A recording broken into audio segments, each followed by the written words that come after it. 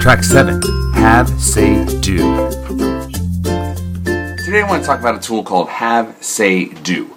Once I know my character's game, that is what my character does, then I want to show it somehow, right? I can say it, but then I gotta play it, right? In Have, Say, Do, we have 3 ways that we can show our gift. Now, the say is the easy part. That's what most people focus on in improv. But also have and do really bring your gift to life. Let's say that it's me and my partner, and we're 2 people who share a cube in an office, all right? And then I find out that my gift is that I have a problem with authority. Now, I can say all I want. I can sort of talk about how I have a problem with authority, and look, man, you can't keep me down. You can't tell me what to do. We share this cube, man. Right? But that's say. But if I have a protest sign, right, then it shows my gift. Like, oh gosh, this really guy does have a problem with authority. He has a protest sign there in the cube. And then say, and then do. I can show myself protesting against my cube mate.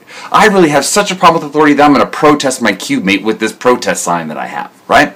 Have, say, do. It's 3 ways of showing your gift. As I always tell my students, you can say it, but then you got to play it. You got to show me your gift. Thanks for listening to the Improv Blueprint 18 for 18. If you have a second, please leave a comment, like, or review, and let me know what you're thinking. If you're enjoying it and want more of this type of content, please consider checking out the full Improv Tips catalog on my YouTube channel, PV Improv. Thanks for listening.